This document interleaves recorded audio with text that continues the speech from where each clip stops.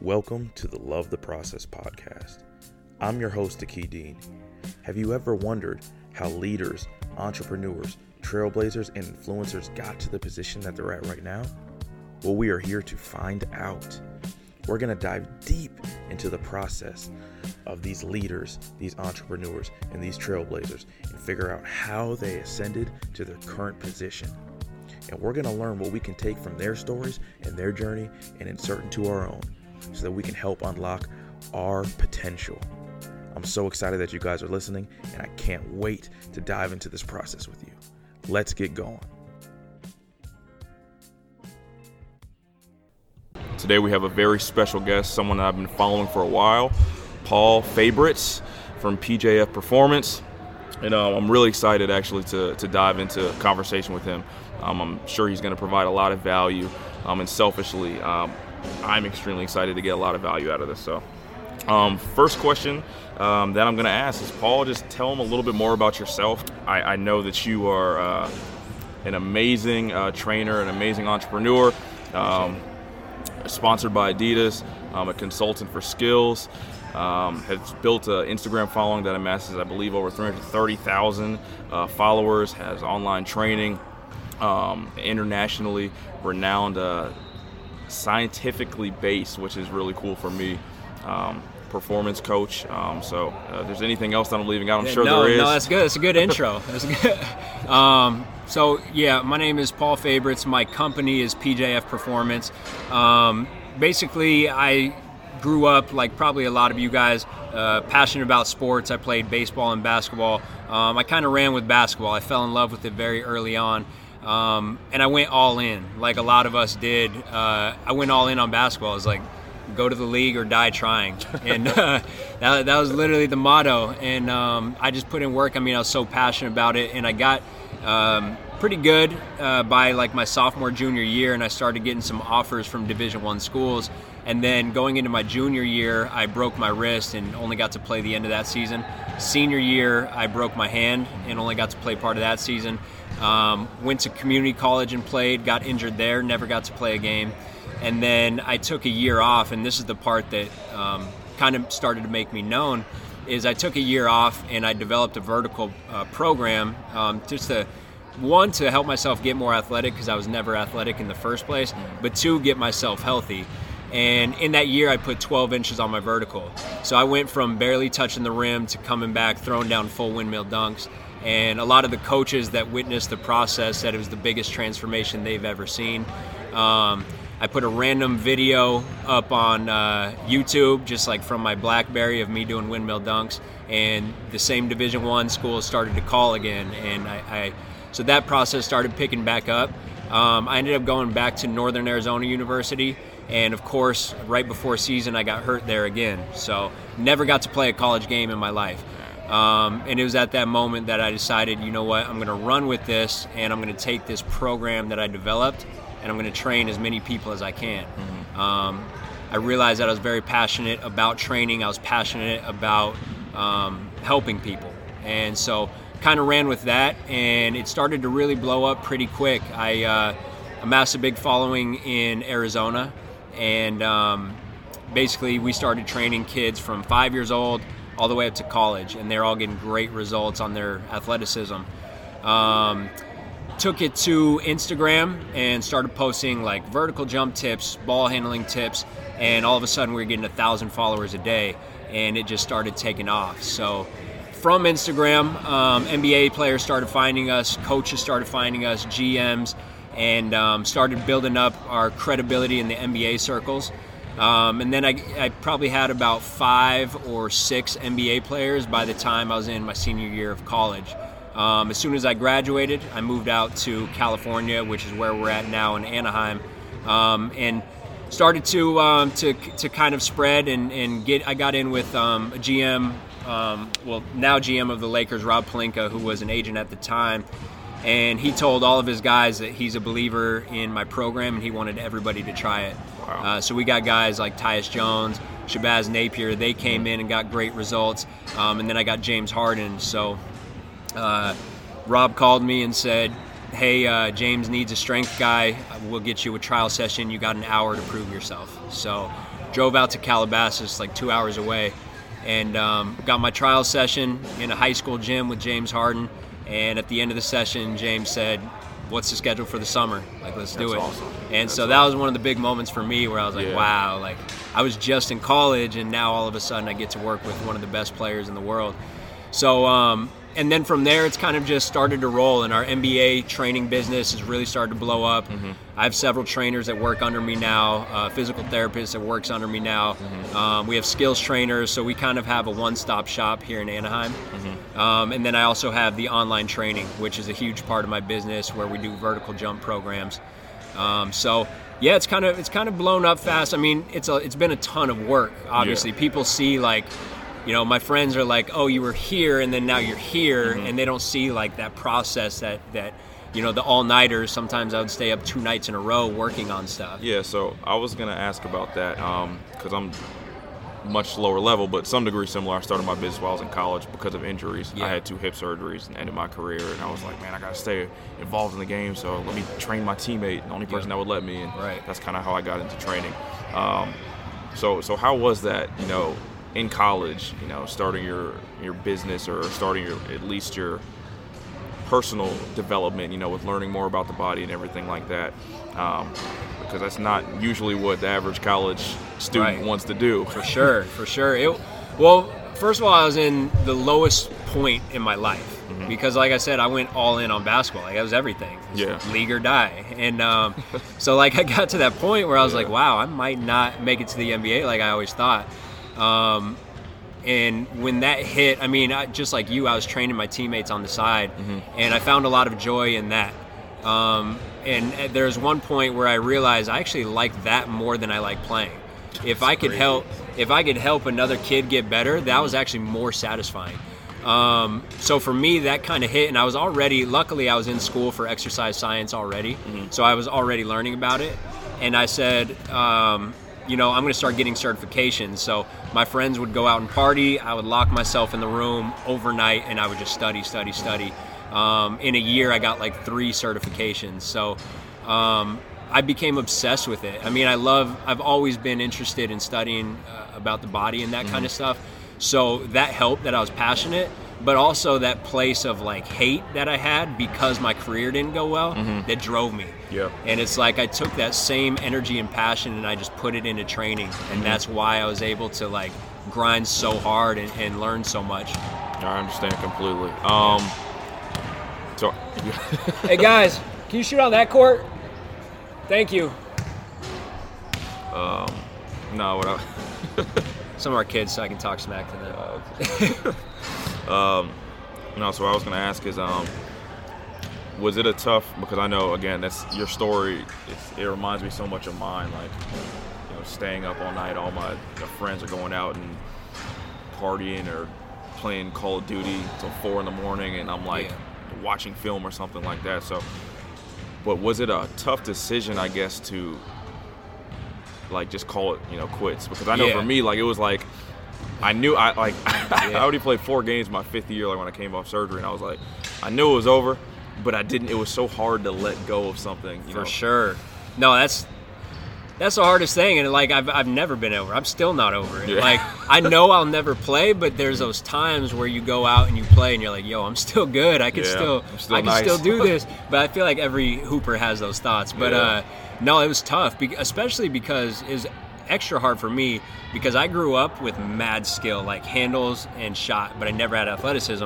After the transformation, I then had that athleticism. So I had a vertical in the mid-40s. I mean, I had handles, shot, I could throw down windmill dunks, and it's like, man, I could be really using this. I could be. You were done at that point. Yeah, so I could be overseas getting a check, but I was so passionate about the training side that it was like, which one do I like more? You know, I like training people way more than I like that. And also, I've always been pretty driven. So my thing is like, anytime I get involved in something, do I have potential to be the best in the world? Or will I just be another person? You know, so I felt like, you know, this training stuff, I got a really good system. I'm passionate about learning. I'm very driven. Why can't I become one of the best in the world at basketball performance training? So what you just said, I think, was kind of interested me when you said I love learning. So like, can you just I guess, like, to be very practical, can you kind of tell me what a day in the life looked like when you were in college and you're like, hey, I'm all in, I'm obsessing about it? Like, what did it look like for you? Because I think a lot of times, you know, people may watch this or may listen to this and they're like, wow, like I'm going all in too. Can you give an example of what going all in really means? Yeah. And when you really love learning, what it looks like? Yeah. Well, so first of all, I used to hate learning. Like in high school, I barely graduated high school. I mean, I had terrible grades. I was always in the resource class because I literally I couldn't focus and I wasn't interested in learning. But once I started studying the body and I actually liked that, I fell in love with the learning process. And then I taught myself how to learn, which that's a skill that people don't know. You know, people in the public school system, you're taught one way, but everybody's so different. We all have our own ways, and everybody needs to figure out how they learn the best.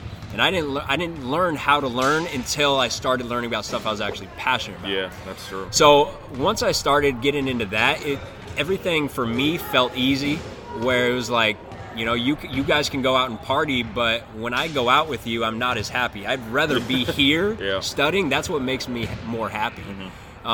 Because some people think it's like you could just push through it. Like, no, I like partying, right? I hate studying. I could just push through it my whole life. You can't. Like, you got to be passionate about it because, like I said, like, you have to feel like you're content if you're locked in your room studying. Otherwise, that fades out after a year. So I can still do that to this day and miss out on what other people consider fun because I love it so much. But a typical day in college, I mean, I'd get done with my normal schoolwork. And then on top of that, I'm putting on at least 2 to 3 hours of studying on my own. And people think they can go in and get a degree and all of a sudden have answers, but that just lays your foundation. The real answers come from, for me in the performance training industry, literature from the 1960s in Russia, you know, that people aren't even reading. That's where a lot of plyometrics started. So it's like, how do I get my hands on where everything started and then work from there so that I have progressive knowledge? I'm not just picking and choosing certain Instagram posts, you know? So that's one thing is today people are learning bits and pieces from Instagram and they get the tip of the iceberg, but they don't have what's actually underneath. They don't have substance. That's a golden nugget, right? That's tweetable. That's definitely tweetable. No, that's good. No, but that's what I've noticed because I've had a lot of interns that come in and on the surface you have conversations and it's like, wow, this guy really knows a lot. But once you dig deeper, you realize they don't have that foundation because they're learning from YouTube and they're learning from Instagram. But I went back to the 1960s in Russia and went from there and then moved forward. So you got to have that base and get that progressive knowledge. But yeah, I mean, it's like my fiance, we met in college. She lived 2 doors down from me. We always joke because she knew my 2 roommates. She was friends with my 2 roommates before I even knew her. She had been at our house and partied and had fun, and she never knew me because I was upstairs locked in my room. That's great. That's crazy. So she always jokes about that. She's like, I had no idea you existed. And then maybe a month after, she had already been hanging around my friends. Then she met me and she's like, you live here? I'm always here. What do you mean? So that's funny. Yeah. And then one other thing on that is, one vivid memory I have is I went to my professor for one of my exercise classes, and I said, I forgot what the number was, but I think I said I'm going to try to read 10 books this month outside of our normal coursework. And he laughed at me. He laughed in my face. He's like, if you read 1 book every 2 months, that's incredible. He's like, let's start there. And I was like, no, I want 10. Give me your best 10 books. And he wouldn't do it. He would give me 1 book. So the next day I would come in, I'm like, okay, I read that book. Now what? Now he'd give me the next one. The next day I'd come in, okay, I read that book. Now what? So, I mean, part of it is like I said, with the competitive side of things and having drive as a basketball player, you go in and he laughs in your face and says, it translates. It's like, oh, you said I can't do that? What do you mean? And so, that's a big part of it. A big part of everybody has that. Not everybody. A lot of high-level basketball players have that competitive drive, but they can't translate it to their next part of life. And so I feel like I transferred that 100%, if not 110%. And I just translated that over to learning. That's important. I remember when I was in college, it wasn't, for athletic performance, but over a course of 3 months when I was like trying to, start training and start a business and everything, I read 36 books in those 3 months. And it was the same thing. Like I would lock myself in the room and like read, do film, go to the gym. Because I was injured, I couldn't walk. So I'd do a bunch of ball handling drills, sitting down in a chair, or shoot a bunch of form shots and like try and, I guess, do a test dummy thing on myself and see what worked. And I think that's like the thing that really separates, from outside looking in. You is, now that I'm with you in person and hearing this, I mean, there's a reason why you're at the position that you're in right now. I appreciate it. No, I mean, it's definitely cool to see.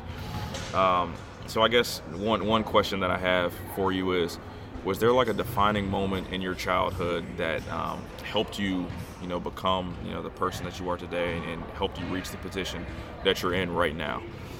So, I mean, I would say the main point was what I was talking about in college when I got injured and I realized that I wasn't gonna live out my dream of playing in the league. That was for sure like my lowest point, and that probably defines me quite a bit. But it's my family. Like I have 2 older sisters. Basically, I attribute all of my characteristics to my mom and my 2 older sisters because my older sister Haley, she's mentally handicapped. So she's mentally like 5 years old, and she'll always be stuck there. So I was the younger brother, but I grew up taking care of her, and so from like a responsibility standpoint.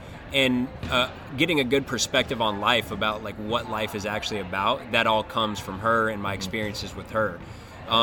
She's happy every single day of her life, and she goes around with a smile on her face and she affects everybody around her.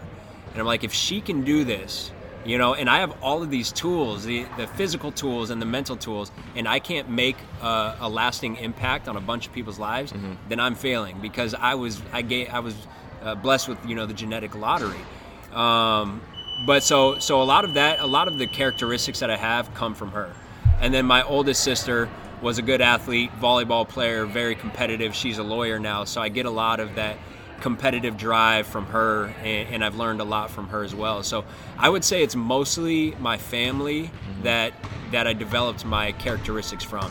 But if there's one point, it is that lowest point of my life when I started piling up those injuries. I gotcha. So, one, I definitely see, you said you really want to help people, and I could definitely see, having your sister, that, I guess, ingraining it at a young age or younger age, the desire to help people, because you said you were more responsible. Yeah. Well, it just gives you that perspective that nothing is about you. Yeah. Like at the end of the day, if I die, like, what do I matter? It's about the impact that I had. That's so true. And so growing up with her, you just get that early. Yeah. At age 10, I already figured out, like, oh, this is about how happy I can make her. This life isn't about how happy I can make myself. Yeah. And awesome. From that comes happiness. Yeah. Because that's what people understand. Yeah, they chase happiness. It's like, go serve and go help other people. The byproduct of that's going to be happiness. Yeah, that's so true. When you give, it's like you it's not by design, you don't look for it for that reason, but when you give, you get more by giving. Right. It's exactly. a beautiful thing. So 100%. So when did you decide to, say, hey, I love learning about the body, and I've gotten crazy athletic. Now I'm going to make this a business. Now I'm going to, instead of, I'm going to help people, but I'm going to also make this my living. When did that, like, I guess, paradigm shift happen in your mind where, like, hey, I'm going to try and make some money off of this? I think I've always had some entrepreneur tendencies. I've always been interested in making money, so I would always be the guy who's like, you give me this baseball card, I'm going to flip it. I'm going to sell it for a little bit. So I think the best entrepreneurs have always had the tendencies. Yeah. I mean, I've known people who never had those tendencies and they can develop them. But for me, I kind of always had those tendencies. So anytime I have a distinct skill, it's like, okay, how do I monetize off of this? That's the natural mindset. So to me, it's like, when I had this system, I'm like, this is gold. I mean, everybody wants to be more athletic. Yeah. Nobody knows how to do it. We all live our whole life just power cleaning and squatting and then wondering why we're not getting the results that we desire. So for me, it's like, that's the asset. This is an asset that almost nobody else has. I mean, there's other trainers that have good systems, but I'm like, this is a very rare asset, and I can really just flip this. And it's that point where I did realize that I liked helping people more, more than playing. So they say chase your passion. I'm like, well, this is my passion. Now, how do I make this work long term? Because I can't chase my passion if all I do is go out and give this system away. I got to figure out how to make a living. Otherwise, I got to go get a full-time job, and then I do this part-time. And then I never actually master my craft.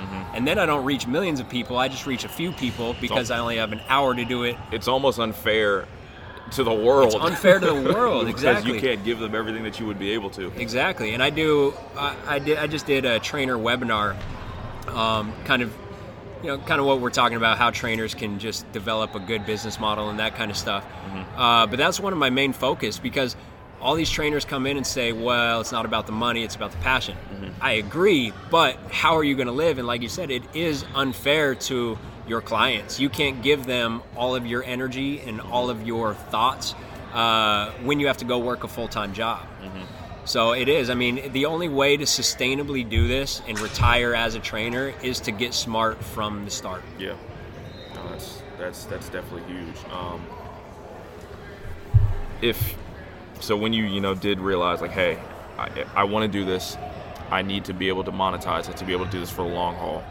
What was your first step? Because again, I think so many of us we see people at high stature, and we're like, man, maybe they were gifted and they had great opportunities when they were young, or maybe, I don't know, when he was in college he didn't work for free and he just got the hookup or something like that. And and I know that's not the case, but there's this facade, I think, in a lot of people's mind that it becomes easy, and trust the process sounds great, but it's harder to do it. Yeah, for sure. I always say, like, love the process is cool. Loving it doesn't mean you enjoy every single second of it. For sure. So for sure. What was that first step? So I trained a couple kids. I did a lot for free. I did a ton of stuff for free while I was still up in Northern Arizona. After I got injured, I trained my teammates for free. Do you think that helped you? Do you you went back, like, 100%? You have to. Okay. Yeah, you have to. Just one, for experience, because you don't know exactly what you're doing. Like, I knew how to train myself, but I don't know how to train every other person in different body types. So, like, I had to get that experience before I was even worth anything. So I did a lot of that for free. I trained teammates. I went to my old high school and I became their strength coach completely for free. Whatever kids wanted to train with me, I trained them and did it completely for free. So then I think the first time I charged, one of the kids got really good results, and he said, you know what, I want to move from these group sessions to doing privates. I said, okay, I mean, I don't really have much time, but if you guys pay me, and of course at that time I priced like $20. Yeah. If you guys pay me $20, I'll do it. 20 seemed like so much back then. Yeah, that was bread back then. So this kid paid me $20 an hour to train him. And luckily at that time, I didn't have a high rent or anything. I was paying like a couple $100 a month for rent. So every time that I had these sessions, I took 10% of every session and I put that away towards self-education. 10%. So 10%. Tithing to the business. Yes. Right, yes. 10% of everything went back to self-education. And then a smaller percent went towards equipment. So I think I was taking like 5%, and that would go towards like agility ladders or other things that I built up slowly. But that was the start. It was that one kid paying me $20. And then from there, you start to realize, you start to do the calculations. You're like, oh, well, maybe if I did 5 of these sessions a day, I can make 100. And at that time, that's really good. Yeah. And then you start adding up the days and you're like, okay, I could really do this and I can make a living. So I did that, and I was just barely, scraping even on rent and expenses and stuff. But then I started to, develop that hype around Arizona, and all of a sudden people are traveling. So sorry to interrupt you, but how did that hype come? Was it like, the guy you train, gets super athletic and he tells everyone, or were you actively promoting yourself, or was it like a mixture of both? Yeah, it was a mixture of both. It was word of mouth for the most part. My transformation helped. Because everybody in Arizona, like especially Northern Arizona, they knew me as a player, but they knew I was that kid who wasn't athletic. Yeah. And now I have these YouTube videos of me throwing down happened? windmill dunks, and so that kind of goes viral. Like that starts to spread. So that helped a lot. But I did promote on Twitter, and at that time, I believe YouTube, and that was it. I walked around campus with flyers, just begging people to come train with me, awesome. and that never really worked. But it was mostly word of mouth, and it started to spread around Arizona to the point where people would travel several hours to come train with me. And at that point, I was like, okay, I can start to really kick up my price. So early on, I got relatively good results, and I was able to start charging more and more and more, and then I was eventually making more than like my parents, and I was like, wow, I could really do this if I get smart about it. So I don't know why, but like when you said passing out flyers to people, like, did it discourage you when people just kind of blew you off or anything? Did that ever For sure. At the start, I hated that. Because as an athlete, you always have like that little ego, you know. Yeah. Sometimes the best athletes have the best ego. They just do a good job of hiding it. So I still had that like athlete ego of like, yeah, I'm the man. Like you got to train with me. Yeah. Luckily, I've lost that over time, but I still had that from my playing career. So I'm walking around handing out flyers, and people are just like ignoring it, and it's just building up like that competitive fire, you know. So it did bother me, but. Eventually you realize, especially in my situation where it's like, you know, I do got to come up with rent and I got to live off this now. You know, I didn't have one foot stuck on first while I was going to second. Like I was going to second on a full sprint. Yeah. So, you know, when you're forced to make it happen financially, the no's don't really matter anymore. Yeah. It's like, if I can get 1,000 no's but one yes, you know, that helps me. Yeah. So, and now at this point, I realize how often you're going to hear no. People see like Instagram following or, you know, whatever success that I've had, and they assume that everything's easy now. I still get mostly no's. It's just I'm okay with that now. Yeah. You got to become okay with it. I think it's that point of desperation, like when you're first starting and like you have responsibilities, you know. Yeah, that's what it is. It's like, I'm okay with hearing no and getting rejected. Like it might not feel great, but you have no other choice but to make it happen because, you know, if you don't, then the world doesn't feel sorry for you. I think No. And the thing is, nobody, you know, that's the thing. Nobody felt sorry for me, and nobody looked out, which at the time I hated, but now looking back, that's kind of what made my career. Because I reached out to every single NBA team for an internship. I didn't get one reply.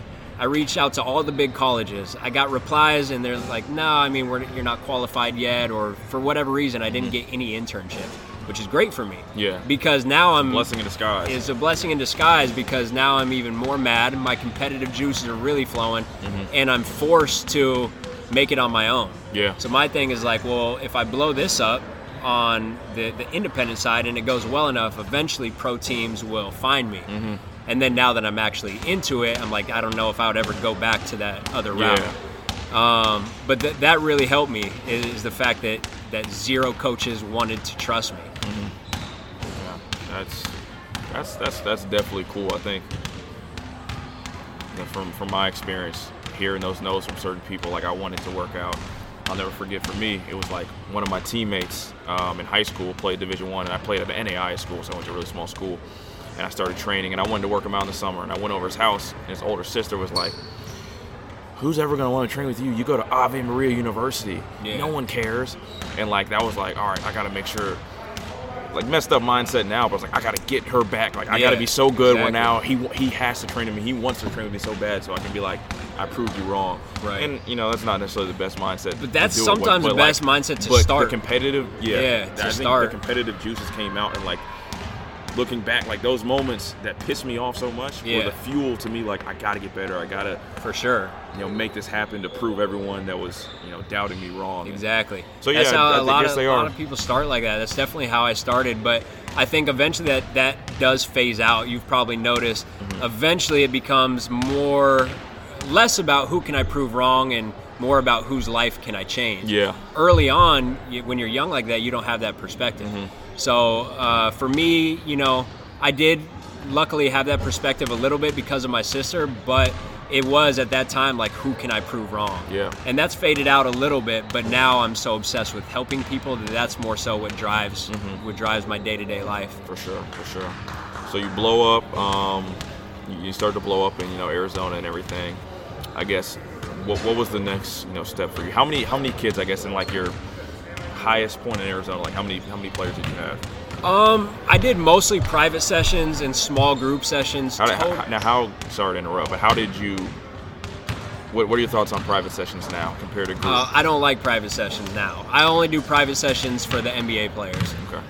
And even then, I try to encourage smaller group sessions.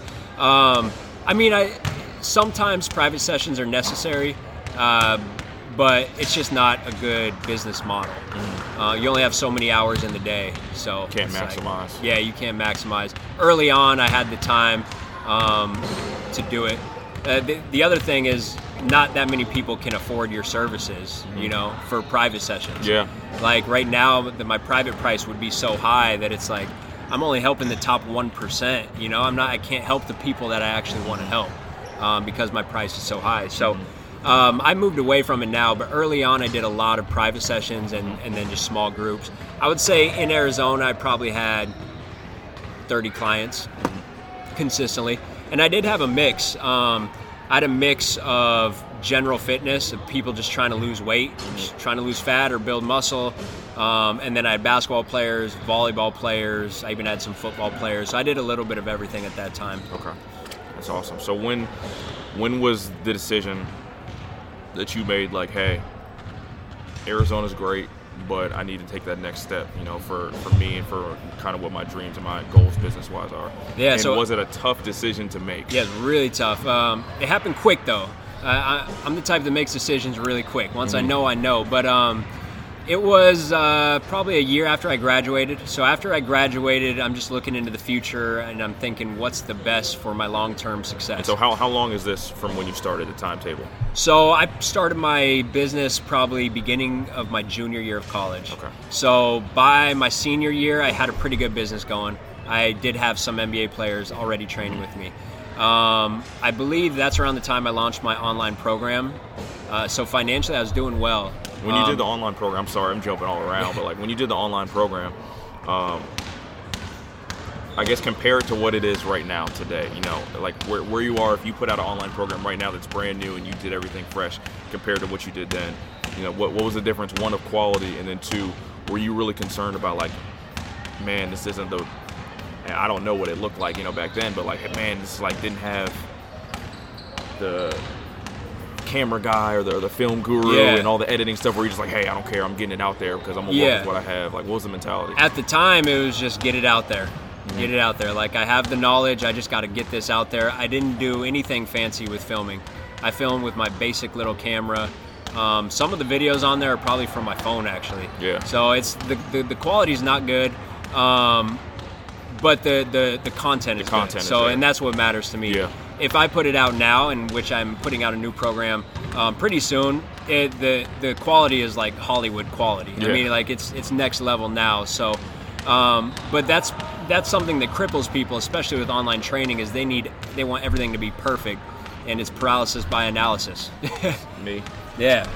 Yeah. Paralysis by analysis, but sometimes it's just better to say, you know what, I got the knowledge, like let's just put this out there. Like, this is going to get kids better. Mm-hmm. So, that's what I did. And it's almost being selfish again. You're not helping the world because you're holding on because you want to be I'm speaking to myself right now. Sometimes I want to be a perfectionist. I'm like, man, I can't release it yet. Yeah. It doesn't look good enough. But the quality's there. I mean, the quality's in content. That's what matters. But it's like, man, I don't know this, I don't know that. It's like, I'm hurting someone that could potentially be improving because I'm not putting out because I'm insecure about how it's going to look compared to somebody that's in a completely different, stage in their career and their life and their business. Yeah, 100%. So, I mean, the content was really good. Obviously, now, it might be 6 years later, 7 years later. Now, I've learned so much in that time that I go back and I'm like, this is something that I would change. That like every day of my program, I have Monday through Friday. Every day I have something that I have to go in and change because I've learned better methods. You learn, it's the process. Like what's scary, if you look back on your programs from 5 years ago and nothing has changed, that's scary because you haven't changed. You haven't grown and you haven't learned anything. So my next program is going to be a lot better, I'm hoping. But anyways, I put out that program around graduation time. So I stayed in Arizona for 1 year, and financially it was blowing up. I was doing really well. I was getting NBA players. But especially I had a conversation with one of my clients at the time, Malcolm Lee, who's actually still a client to this day. But he was like, this is some of the best training I've ever had. But, Arizona is a tough market. Like, off-season for us is, 120 degrees in Arizona. He's like, people aren't going to consistently come here. And so, sometimes it's just listening to what your clients have to say. So I was like, you know what, you're right. Like, let's get out to California. So luckily I linked up with Open Gym Premier and Rob Pelinka, and I made the decision in a week, and I was gone the next week. Wow. So it was a tough decision because it's like my family's here. Did you keep like any part of your business in Arizona? Did you just move everything? No, I moved at that everything. Point, did you have any other trainers? Or I wish I didn't have any trainers. Had I had trainers, I could have kept that alive. And I think I will go back to Arizona eventually. But I didn't have any trainers, and there was no point in rushing and rushing to get a trainer to, train them and develop them and teach them my methods. That would have taken months. Yeah. So I folded that completely and moved out here, and basically just started my life over again. No house. I just Airbnb'd a spot. I was living out basically all my clothes in the car. That's what people need to hear right there. Like, yeah. I'm so glad. You got to take that leap sometimes. Yeah. Like, I was living out of this Airbnb, and Ashley my fiance had her job in Arizona, so she couldn't come out here with me. So I didn't have support or anything. It was just me. Like, I was just clothes in the car, out of a plastic bag, living in an Airbnb with not one client. Like, I had some connections because I came out here with Rob Pelinka, but I didn't have one client. Yeah. And so then it was everything over again, right? I was already doing well in Arizona financially. Now I'm out here. Now I'm walking around these courts again, handing out flyers. Yep. Back to square one. Yep. Yeah. So sometimes when you move locations, you assume that, I kind of have a name now, people are going to come. It's still not. Like, you still got to grind and start from square one. Luckily, this is the hotbed for basketball. So, I mean, we got most NBA players staying out here. We got high-level AAU at all levels, all ages. So it wasn't long. I mean, it probably took me 2 months to get back to that same level at what I was in Arizona. Yeah, that's so. One thing that I think is truly telling from what you just said is, like, you got to be comfortable with being uncomfortable. Like, yeah, exactly. Once you get to a level which you got to in Arizona, it's like there's always another stage, and you might be comfortable and doing great, and then you get called to do something that's completely outside your comfort zone. It's like, dang, like, I got to get back on the grind. And, there's never any complacency with being an entrepreneur and really trying to grow. There's not. You got to keep going. And it is scary. I mean, that's the part. That's the hard part is people reach success and they're like, well, I'm successful. Why would I take a risk? Why would I do something else? But it just goes back to your goal and your passion, because some people's goal is just to reach a decent level of success. But remember what I told you is, like, when I get into something, can I be the best in the world, or can I compete for that spot? And so that's always the goal. So if opportunities come up for me that gets me closer to that, then it's like, hey, I got to do it. Yeah. But 90% of people, it's just like, I just want happiness, I just want comfort, I just want a little bit of success. So it's like you don't take those risks. Yeah. To me, I think, because, again, much smaller scale, but like, I moved from Naples when I grew a business down there, and when I was still in college, and for a year of my post-college life, and I felt like I was called to move to Tampa, and I was like, logically it makes no sense, financially. Yeah. But I took leap of faith. Didn't have any clients when I moved to Tampa. Yeah. Didn't have a gym or anything, and I was training one guy, Kevin Knox, plays for Kentucky, but I mean, that was it. And grinded and got a facility in Tampa, and everything worked out well over time. And then it's like I got called to go to Tallahassee, and it's like, dang, like, I just got to a position of, I guess, to some degree of success, and you're called to do something else. But like you said, if you want to be the best at what you're doing, like, you got to take those risks. And I think for me, it almost, like, taking those risks it makes me happy. Like, for sure, it's hard and it's scary, but it's awesome at the same time. Like, I love a challenge. Like, challenges make me happy. Right. Like, Same here. If I feel like I can't do something, or like I'm struggling to do something, I hate the feeling, but I love the feeling so much. I'm like, I'm addicted to it almost. Yeah, for sure. I just experienced that today. We were testing Chris Staples. He's one of the best dunkers in the world. we were testing him in the lab, and he was going up and he was missing. He couldn't get it. He couldn't get the Vertec, and he was like getting pissed off and like getting hyped for his next one. Yeah. 99% of kids, when they miss, they get discouraged. You put the head like, down. Oh man, I can't do it. My vertical's not good. Chris is like, I can guarantee you I'm going to get this next one. Won't quit till he and gets that's it. what makes him the best dunker in the world. And that goes for trainers, that goes for entrepreneurs. Like, when you fail, you got to have that feeling of like, this is good. Yeah. This is good. Like, we're gonna get this, and it's gonna feel that much better when we do. I was gonna say that triumph feels so much better when you actually had to struggle for it instead of it just falling in your lap the first time. Yep. You really earned it. Right. So, I guess, kind of with, what's happened in the last few years, what has been the process of being smarter, business-wise? I know we talked about, before we went on the air, now you have, some trainers working under you, a physical therapist, if I'm correct, working with you. What was kind of that transformation of like, hey, I want to do everything myself, and like, because I think as entrepreneurs, I'm going to assume that you did everything yourself in Arizona. So it was just you were like a one-man show, marketer, CEO, trainer. Yeah. Me and my fiance, and that was it. Yeah.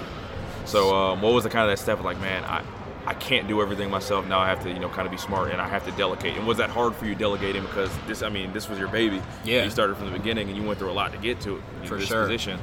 That's the hardest process, is to go from like, I'm a one-man show and I'm really good at this. Like, basketball player, I'm really good at ISO moves, so I'm going to ISO every time.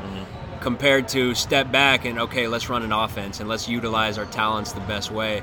And that's the same process that I had to go through. And probably about a year and a half ago, I finally made that transition of realizing that I'm not Superman, and I can't be the best at every aspect of my business, because I was doing the videography, I was doing my own editing, I was doing everything.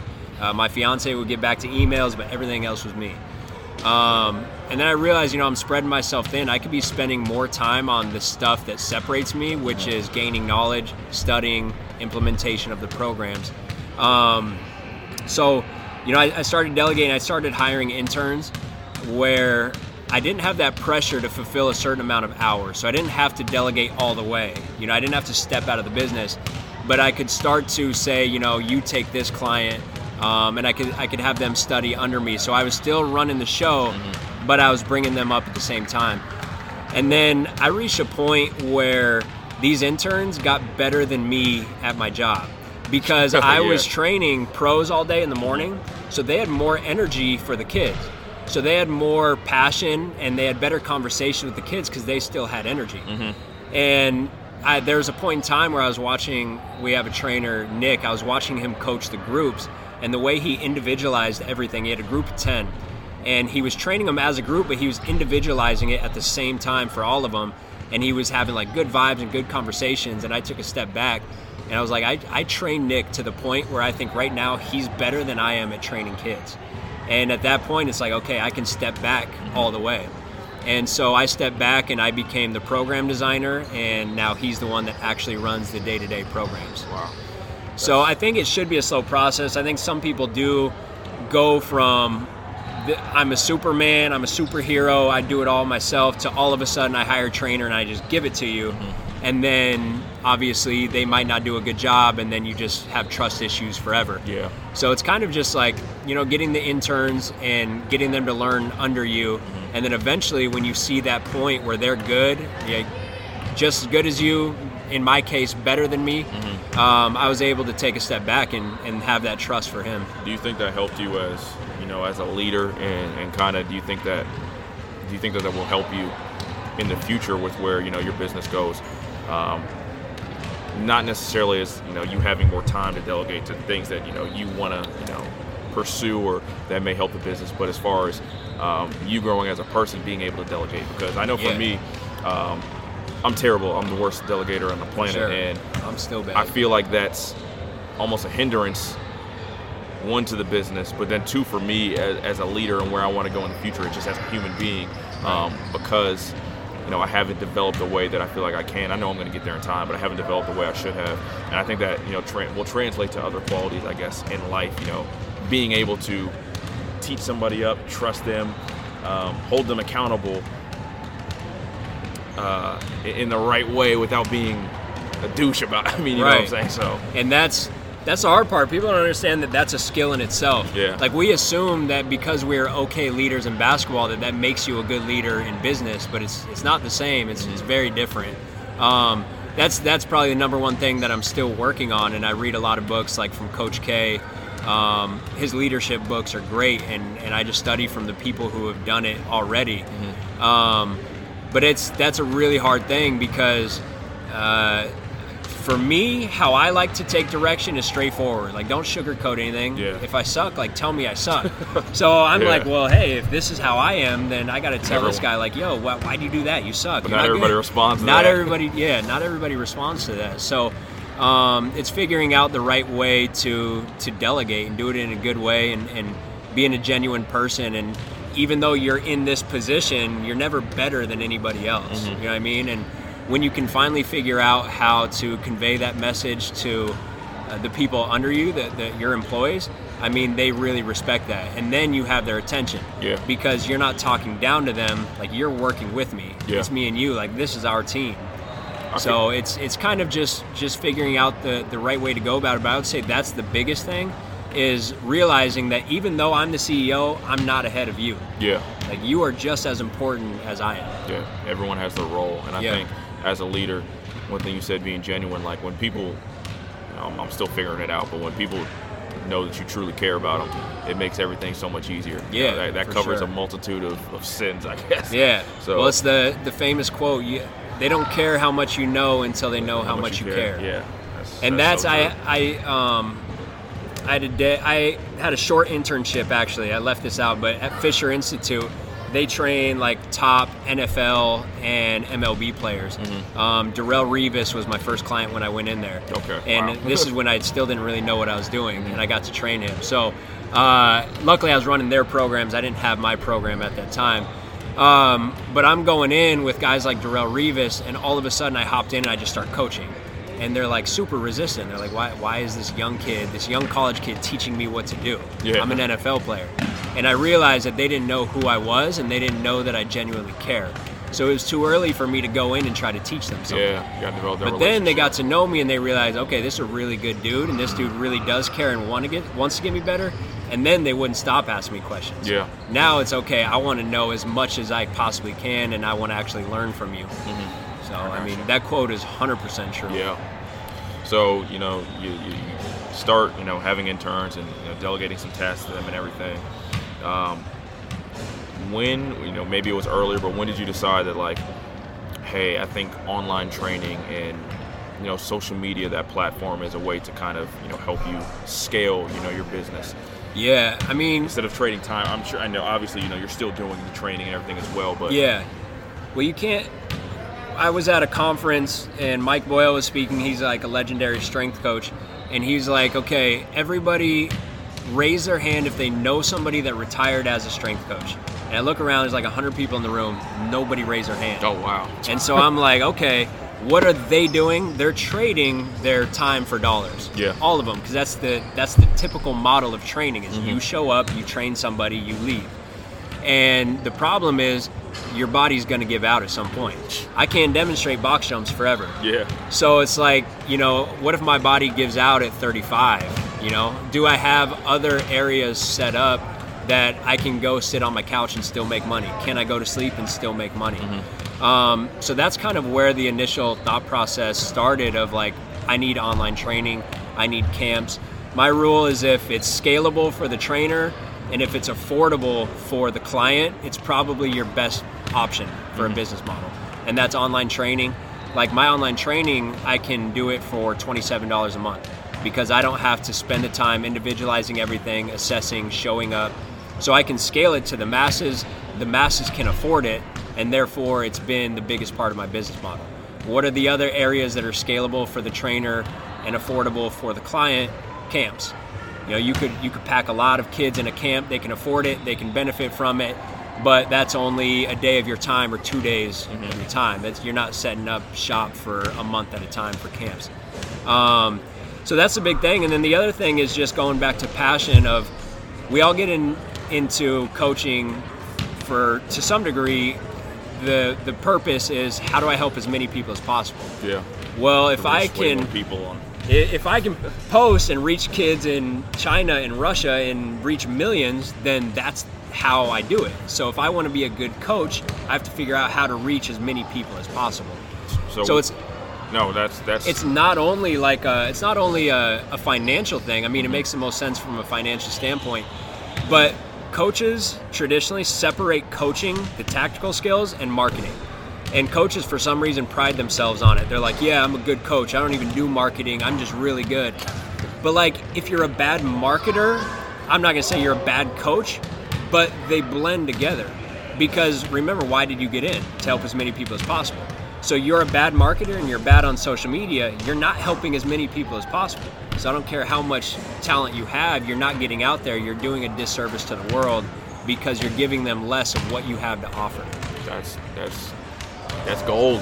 Yes. Man, that is legit one of the best things I've heard like in 2018 by far. That's the thing is when you take it back to like, why did you get in? Yeah. You ask that question and it's like, I want to help as many people as possible. Cool. So my daily actions should follow that. Yeah, they should reflect that. And what's cool is there's a direct correlation between that and your finances. Yeah. When you provide, value to people, and the more people you provide value to, the more money you make. So it works hand in hand. Yeah, that's great. So like, what were your I guess in kind of closing, what were your steps, to really blow up the online training and get it to a position?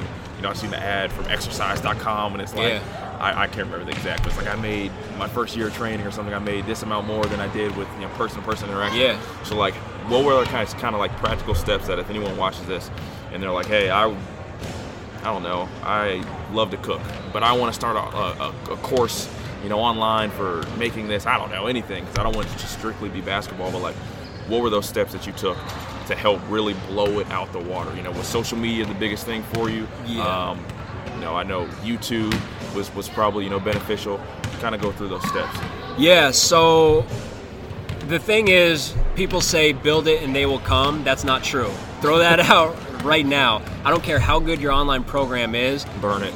Like if you don't have a following, nobody's going to know about you. So that's the number one thing, is getting a following. Mm-hmm. My big thing was social media. If I didn't have a big following on social media, my online training would be nowhere. Now, I'm competitive and I'm driven and I think I'm good at what I do, so I think my in-person would always be good no matter what, but my online would not. So my steps, I was on YouTube, but as soon as Instagram came out with video, I said, okay, I'm going to do a video. I think at the time it was like 15-second videos. Yeah. But I was like, I'm going to do a vertical jump or a ball handling video every single day. So you were tactical. It wasn't just like I feel like posting a video today, I'm going to post something. It was I have to get these done. I got to get this done. And a lot of times it was either my fiance holding the phone, or the majority of my videos, if you scroll back to the bottom of my Instagram, you'll notice that I phone on like the ground sometimes and stuff, and so I see low angles. Yes, all low angles. It looked like it was on purpose, but really I just had nothing to. I would put a cone there and I would balance the phone on the cone. Wow. And then I would hope that I'm in the frame. Yeah. And if not, then I retake. Yeah. So, that's the thing, is just dedicating yourself to like, I need to put out good content. Not necessarily high quality video, but like good content that people can benefit from. And I'm going to do that every single day. And so I did that. And then... did that blow up immediately? No. And very rarely. So that's the advice that you get. And then people don't go in depth of how they actually blew up. Yeah. So people give you, okay, if it's good and if you're consistent, people will come. That's not true. I had, a few, maybe I grinded and got to 1,000 followers. And from there, it's like, okay, I got good stuff on my page. How do I get people to actually watch it? So I started by going to other pages with 1,000 followers, and I said, hey, let's do shout out for shout out. So I would shout them out, they would shout me out. I reached their 1,000 followers. That's free. I would do maybe 2 or 3 a week. Got some followers that way. Then I started going to bigger pages and just networking. Like Hoop Films was at the time like the biggest basketball page. This was before SportsCenter, Bleacher Report, House of Highlights. Before they were big, it was Hoop Films in the basketball world. And I would comment on their page every single day. Every time they posted, I commented. And so he kind of started to see me over and over again, and I would DM him. I'm like, hey man, can I please get a shout out? And he'd be like, no, I don't do shout outs. But eventually he's like, yo, this dude really shows love to my page. Like, he's commenting. You showed love like while you were asking. That's important. Yes, you set it up by showing love. Yeah. And, right, like the best book that I've had on that I've read on social media is Jab, Jab, Jab, Right Hook. Mm-hmm. I have not. I've heard so much about it. I still have Gary V. And that's what it is. It's jab, jab, jab. So sounds good. the jabs are like the quality content, and like in that situation, the jabs are like, hey, I like your page, I'm gonna show love. Yeah. So the thing with jab, jab, jab, right hook in that scenario is the jabs are just showing up and showing love on the page. That's how, like, he saw me every single day, and he's like, you know what, this guy's pretty genuine. He really shows love to my page. So eventually, probably after my third ask, he was like, all right, you know what, I'll throw up a post. Yeah. Off that first post, I think I gained 10,000 followers. Oof, man. Because at the time, shout-outs were, like, really on. And shout-outs are still good, but it's declined by probably over 50% of what you're actually going to get back. But at the time, it was like, man, if you get on a page with a couple 100,000, you're going to get 10,000 followers in exchange. You had perfect, well, not perfect, you had very good timing. Good timing. But something that we can't just gloss over is, one, you asked multiple times, and then two, you were very active on the page, so you weren't just some random guy like, who the frick is this? Yeah, that's for any aspect. You never just ask. Yeah. Any aspect, you provide value. And if you've provided enough value, then you can come in with the ask, and usually they'll show love in return. Sure. My thing with my clients is I have no ask. If I can provide strictly value and then never ask anything, you're even higher up. Yep. You know what I mean? Like, they'll be with you forever. But in this scenario, it's jab, jab, jab. Eventually you come in with that ask. That's the right hook. He gave me a shout out, and then I went to other pages and did the same thing. And some of them would show love, some of them wouldn't. But eventually I just started paying for shout outs. Okay, and that was something that you recommend for sure. For sure, 100%. Like, if you look at clicks to your website, if you look what you can get from professional sites, like if you went to Google or you did it through YouTube, what you can get from an influencer shout out is, like, for me, probably 10 times. So, you know, if I let's say I put $100 into a shout out, I got a couple thousand followers, 500 of them clicked on my website. These are random numbers. If I put that same amount into Google, I'm probably only getting 50 clicks to my website. So, and not only are you getting clicks to your website, they're now with you for life because they follow you. So now every single day when you post something, they see it. So when you have products later on, they're still with you. Compared to Google Ads, like, you paid money to get that one click, but now where are they at? Yeah. They're not still with you, you know? So I would say that was the biggest thing that I did. Was I started early on, but I was just very persistent with just reaching out to pages and just trying to get shout outs. And then collaborations. I did a lot of collaborations with other trainers. Players was a big thing. Like, players wanted workout videos on their page, so I would film them working out, and then we would post. I would post, they would post, their followers would come over and check out my stuff. So it's collaborations, it's seeing if you can get free shout outs, it's shout out for shout out, and then it's paying for influencer shout outs. And it's not always something like I can't find any page about basketball performance. You know, people get obsessed with having something specific. Sometimes it's just like, you know, who has the most NBA fans? And a certain percentage of them are actual players, and a certain percentage of those actual players need to jump higher. So, you know, it all comes back, and your sales are going to be high either way. I think a lot of people paralyze themselves by saying, well, I'm a basketball performance coach, you know, I can't find any page that's about that. So they try to get too specific. Just like, if that page is about basketball, there's probably going to be some basketball players who can benefit from your stuff. Yeah, oh, for sure. That makes 100% sense. Okay,